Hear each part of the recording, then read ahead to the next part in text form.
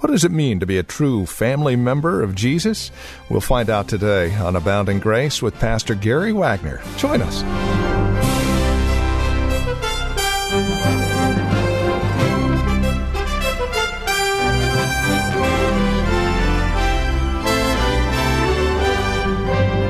We are looking at the true family of Jesus here today on Abounding Grace. Welcome to the program.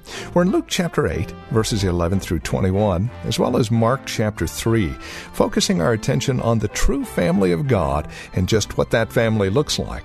Now, as we begin our time together today, we go back in time to take a look at one of the original family members, how he got there, and how glorious it is that you and I can consider him company in the true family of Jesus. Here's Pastor Gary Wagner with today's broadcast of Abounding Grace. You know, he came to Abraham in the Ur of Chaldees, that great moon-worshiping, idolatrous culture, and he said, in essence, to Abraham, I want you to follow me. I want you to get out of here. I want you to follow in my footsteps. And you and your descendants will be mine. And he has a claim on us by virtue of redemption.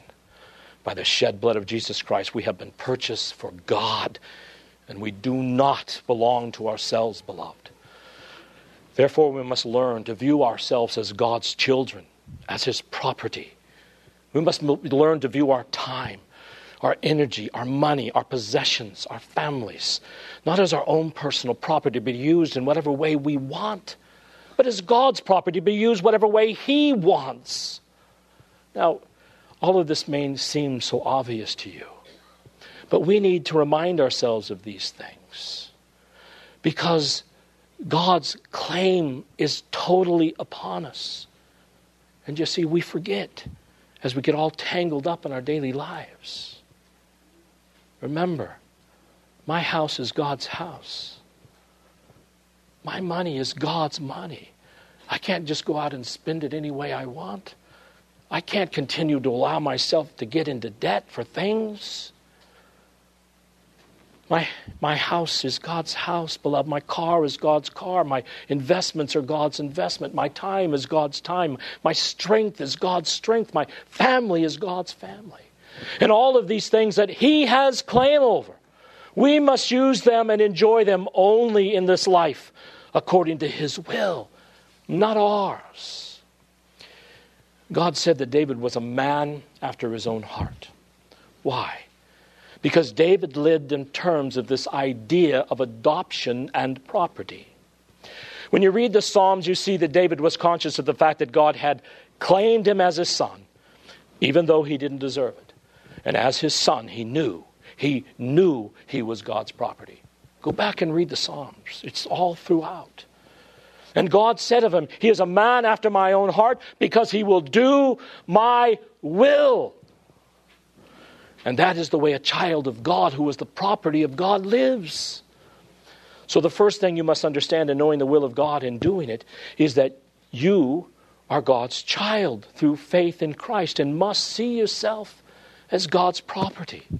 Second, if you're going to know and to do God's will, you must earnestly and expectantly seek the knowledge of His will from the Bible and the wisdom to do that will from God through prayer. And in fact, that's what God taught us to pray. Our Father who art in heaven, hallowed be thy name. Thy kingdom come, thy will be done on earth as it is in heaven. If we are going to do God's will on earth as it is in heaven, we must know what God's will is in order to do that will, right? So Jesus is saying, do you want to know what God's will is and do it?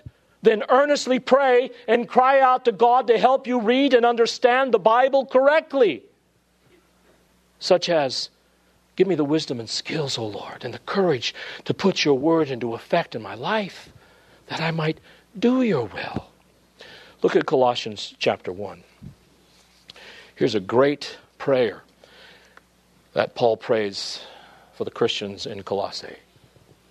Colossians chapter 1, verses 9 and 10. For this reason also, since the day we heard of it, we have not ceased to pray for you and ask that you may be filled with the knowledge of His will and all spiritual wisdom and understanding, so that you may walk in a manner worthy of the Lord, to please Him in all respects, bearing fruit in every good work and increasing in the knowledge of God. Now, Paul is praying here. He's praying that God would give the Colossae Christians knowledge, that God would help them to know Him better and be more understanding concerning His will for their life. So that, why? So they may walk the way He wants them to walk and bear the fruit that He wants them to bear. So if you want to do God's will, you must be in constant contact with Him, crying out to them, Lord, give me knowledge, give me wisdom. Show me how to do your will. Tell me how to apply your word to my life. Third principle.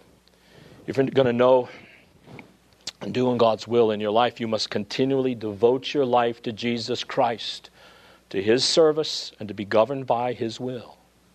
If you're going to continually do God's will in your everyday life, you must every day devote your life to Christ, to His service, and be governed by His will.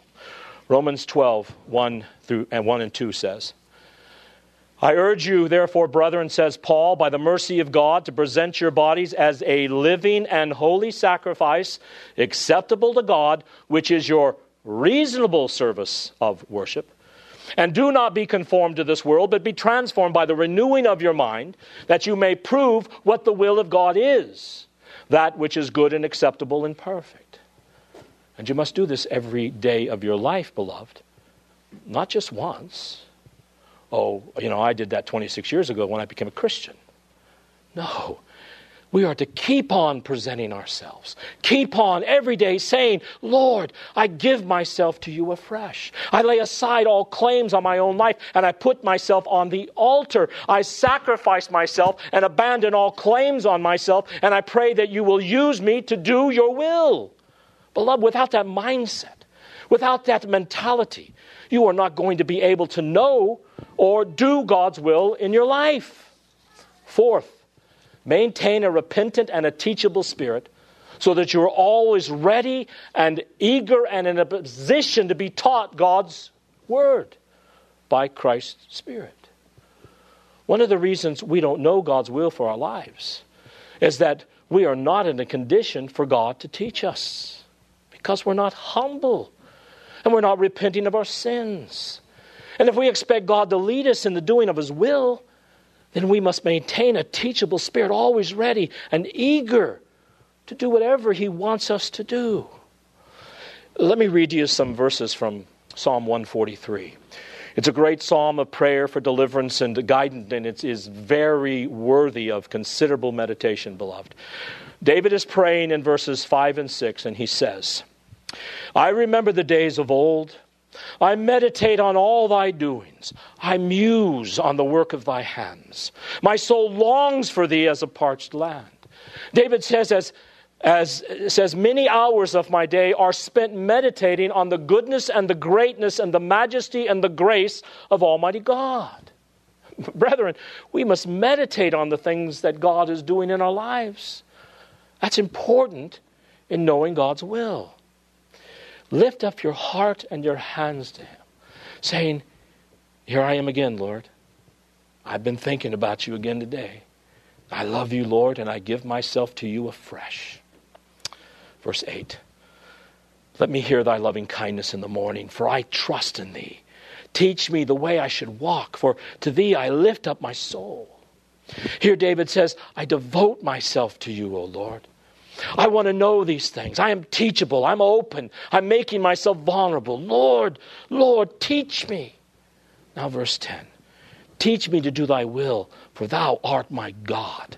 Let thy Spirit lead me on level ground. For the sake of the name of our Lord, receive me in thy righteousness. Bring my soul out of trouble, and in thy loving kindnesses, cut off my enemies and destroy all those who affect my soul. For I am thy servant. I am teachable, Lord. I'm open. Whatever needs to be corrected, whether it's in the way I think or the way I live, Lord, I am ready. I want you to correct me. And now fifthly, if you want to know the will of God for your life, study the Bible. Carefully listen to it preached. And then more consistently do the will of God. And then the more clearly you will understand God's will for your life. The point is, that the more consistently you do the will of God as you know it, the more clearly you will understand God's will for your life. Paul said in Colossians, remember, I am praying that you might have the knowledge of the will of God, that you may walk in a worthy manner of the Lord, to please Him in all respects, bearing fruit in every good work and increasing in the knowledge of God. So the longer, the more consistently you walk in obedience to God, the clearer God's will revealed in the Bible is going to be for your life.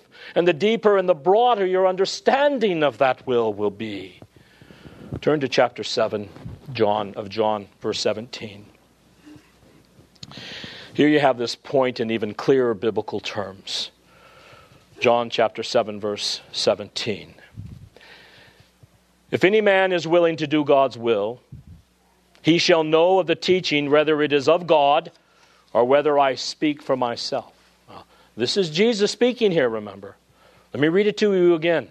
John 7:17. If any man is willing to do God's will, he shall know for certain of the teaching, whether it is of God or whether I am just expressing human opinions. Whether I speak for myself, he says. Now there are 4 lessons we can learn from this one statement of Jesus. And the first is this. Something that I've already stated to you. Know God's will as you do God's will. You will know God's will as you do God's will. Write that on your heart, beloved. Memorize it. You know God's will as you do God's will. The longer, more consistently you do God's will, the clearer God's will is going to be for you. When you study the Bible, you hear it preached, you apply it to your life, as time goes on, you're going to look back at yourself, at your life, and you'll say, man, I've come so far in my understanding of God and His will for my life and my obedience to it. I still fall far short of the mark, but I had no idea how far I had come. But beloved, if you read the Bible and you listen to it preached just because it makes you feel warm and fuzzy all over, or because your spouse or parents make you come and you never leave this place with a renewed desire to do God's will with all of your heart, you will never know God's will for your life. I think of Paul's description of some people. He said they are ever learning, but never coming to the knowledge of the truth. They're always reading the Bible. They're always reading good books about the Bible. They're always listening to sermons on CD, but they never come to the knowledge of the truth. Why? Because the knowledge of the truth is directly related to the doing of the truth. And it is only as you do the truth in your life that the knowledge of the truth will be clear to you. Second principle we learned from John 7:17 is this. If you do God's will, you become more assured of the Bible's divine origin and divine authority. Maybe you're having problems with these things. Maybe you're in college and you're learning a lot of skepticism of things you've been taught all your life, questions you've never heard before. And maybe a little bit of the world's philosophy has crept into your thinking and you're a bit concerned about it, as well, of course, your parents. How can you get a clearer, firmer assurance that the Bible originated with and is of divine authority? Do the will of God and you will know. Remember a little earlier I read Romans 12 verses 1 and 2 about giving yourself as a living sacrifice. There Paul said, don't let this world squeeze you into its mold, but be transformed by the renewing of your mind, that you may prove the goodness and authority and the acceptability and the rationality of the Word of God. That means in your own life, as you do what God commands you to do in His Word, regardless of your emotional state, regardless of your confusion, to the best of your ability, with the help of the Holy Spirit, then you are going to see the divine authority of the Bible make itself clear in your life, and you will become more and more assured. Confusion on the divine authority of Scripture and doubts of its usefulness in one's life is in direct relationship with the way a person lives. You ask the question, is the person attending church regularly? Is Sunday truly a day of rest and a trusting in God's provision? Is there regular personal worship and communication with God? Is their daily reading of God's Word. Anytime people become doubtful concerning the authority of the Word of God, there is a direct relationship between that and the way they live. That's why so many young people from Christians' home who go off into the secular work world and go off to college and sit under unbelieving professors leave the faith. If you want your assurance of divine authority of the Bible to be stronger, do the will of God, and you will know whether what you are hearing is of God or whether it is of man. As you do God's will, you will become clearer in your thinking regarding what He wants you to do with your life. You'll become more knowledgeable and wiser. Do you know the difference between knowledge and wisdom? If you haven't been to Skip's classes on Proverbs, you may not. They are directly related to righteousness, which is doing God's will. Knowledge is an understanding of God's will contained in the Scriptures, and wisdom is a practical skill to apply that understanding to everyday life. And the more you study the Bible, seek to understand God's will for your life, devote yourself to Him, see yourself as God's property, pray for enlightenment and knowledge and wisdom, struggle against sin, and put into effect the things that God commands you to do, then you are going to see this knowledge expand, and you're going to see that your assurance increases, and you'll become wiser, and you're going to become sharper in biblical things, so that when decisions have to be made, you're not going to sit there and vacillate over what you should do. It's going to come to you quickly, beloved. It'll be second nature to you. When you get in the habit of obeying God's word, you don't have to sit back and think, well, I've been invited to this movie today, but should I go to that bloody cult film tonight? And someone says, sure, it has a great philosophical point to it. And you could reason, well, I'm supposed to be a son of Issachar and be a man who knows my times. I should know how other people live and what they think, so maybe I should go. No. The more you do God's will, the more it becomes a habit and the more readily it comes to you. Not on your life. Here's what Dr. Rushdoony said. To know God's doctrine, we must do God's will. Then we will know whether Christ speaks from God or from ordinary human sources. This knowledge has a moral and religious foundation. If any wills to do God's will, if he seeks actively and earnestly to obey God's law, he will know God's requirements on his life. Such knowledge is not simply an intellectual exercise. It requires a harmony of man's will and life with the law of God. And Jesus said something similar to this in John chapter 3, verses 20 and 21. He said, for everyone who does evil hates the light and does not come to the light lest his deeds be exposed. But he who practices the truth comes to the light that his deeds may be manifest as it have been wrought in God. Now, beloved, make sure you understand this, because Jesus, as the light of the world, exposes the ungodly and their evil. Therefore, he will always be hated by ungodly people who are determined to live in ungodly ways. Why do you think our ungodly leaders want to strip any reference to God from the public square? And why do nominal Christians only in name, cry foul when we object to faggot marriages and when we strongly protest against government funds being spent to finance baby killing centers under the guise of women's health issues? Conflict is inevitable between Jesus and a fallen world. And to try and avoid or reject that conflict is to deny God's revealed truths. We are at war. And to try and remain neutral and say Christians are to love everyone is as if it means that we are to allow evil to prevail, is the denial of Christ himself and what he has saved us to do. Witnessing for Christ in a wicked world is not for lazy people, nor is it for cowards. If you think you can just go out into the world and make an impact for Christ without making any preparations, morally or intellectually, and hope you can reach people with God's truth, you are crazy. Lazy people will be worthless witnesses for Christ. Beloved, it takes earnest study, meditation on God's word, prayer, listening intently to the preaching of the word of God, and holding fast to an obedient life, to be an effective witness. And witnessing for Christ is not for cowards. Because whenever Jesus Christ is proclaimed, there will be an exposure of evil. And then those who are not willing to turn from their evil ways will hate the light and he who brings it. So we must love the light and so hate darkness that we are willing to stand up for Christ every time he and his truths are attacked. And we must never compromise for any reason. Just like Daniel and David and Peter and Paul and of course Christ himself. We must notice in those words of Jesus that the person who continually and habitually puts God reveals truths into practice in his or her life comes into the light of infallible truth and ultimate fellowship with God. For 1 John 1:5-7 tells us, God is the light, and in him there is no darkness at all.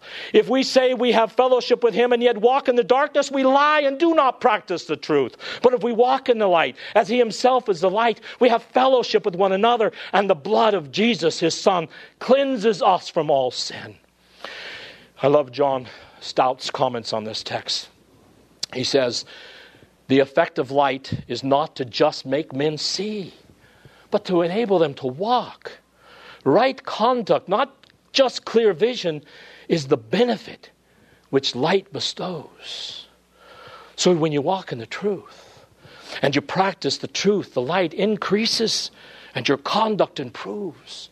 And this is proof, beloved, that you are a true member of the family of God. In closing, listen to these words from the great Anglican Bishop of Liverpool, J.C. Ryle. He says, as we believe and walk in the light, we will become sons or children of the light.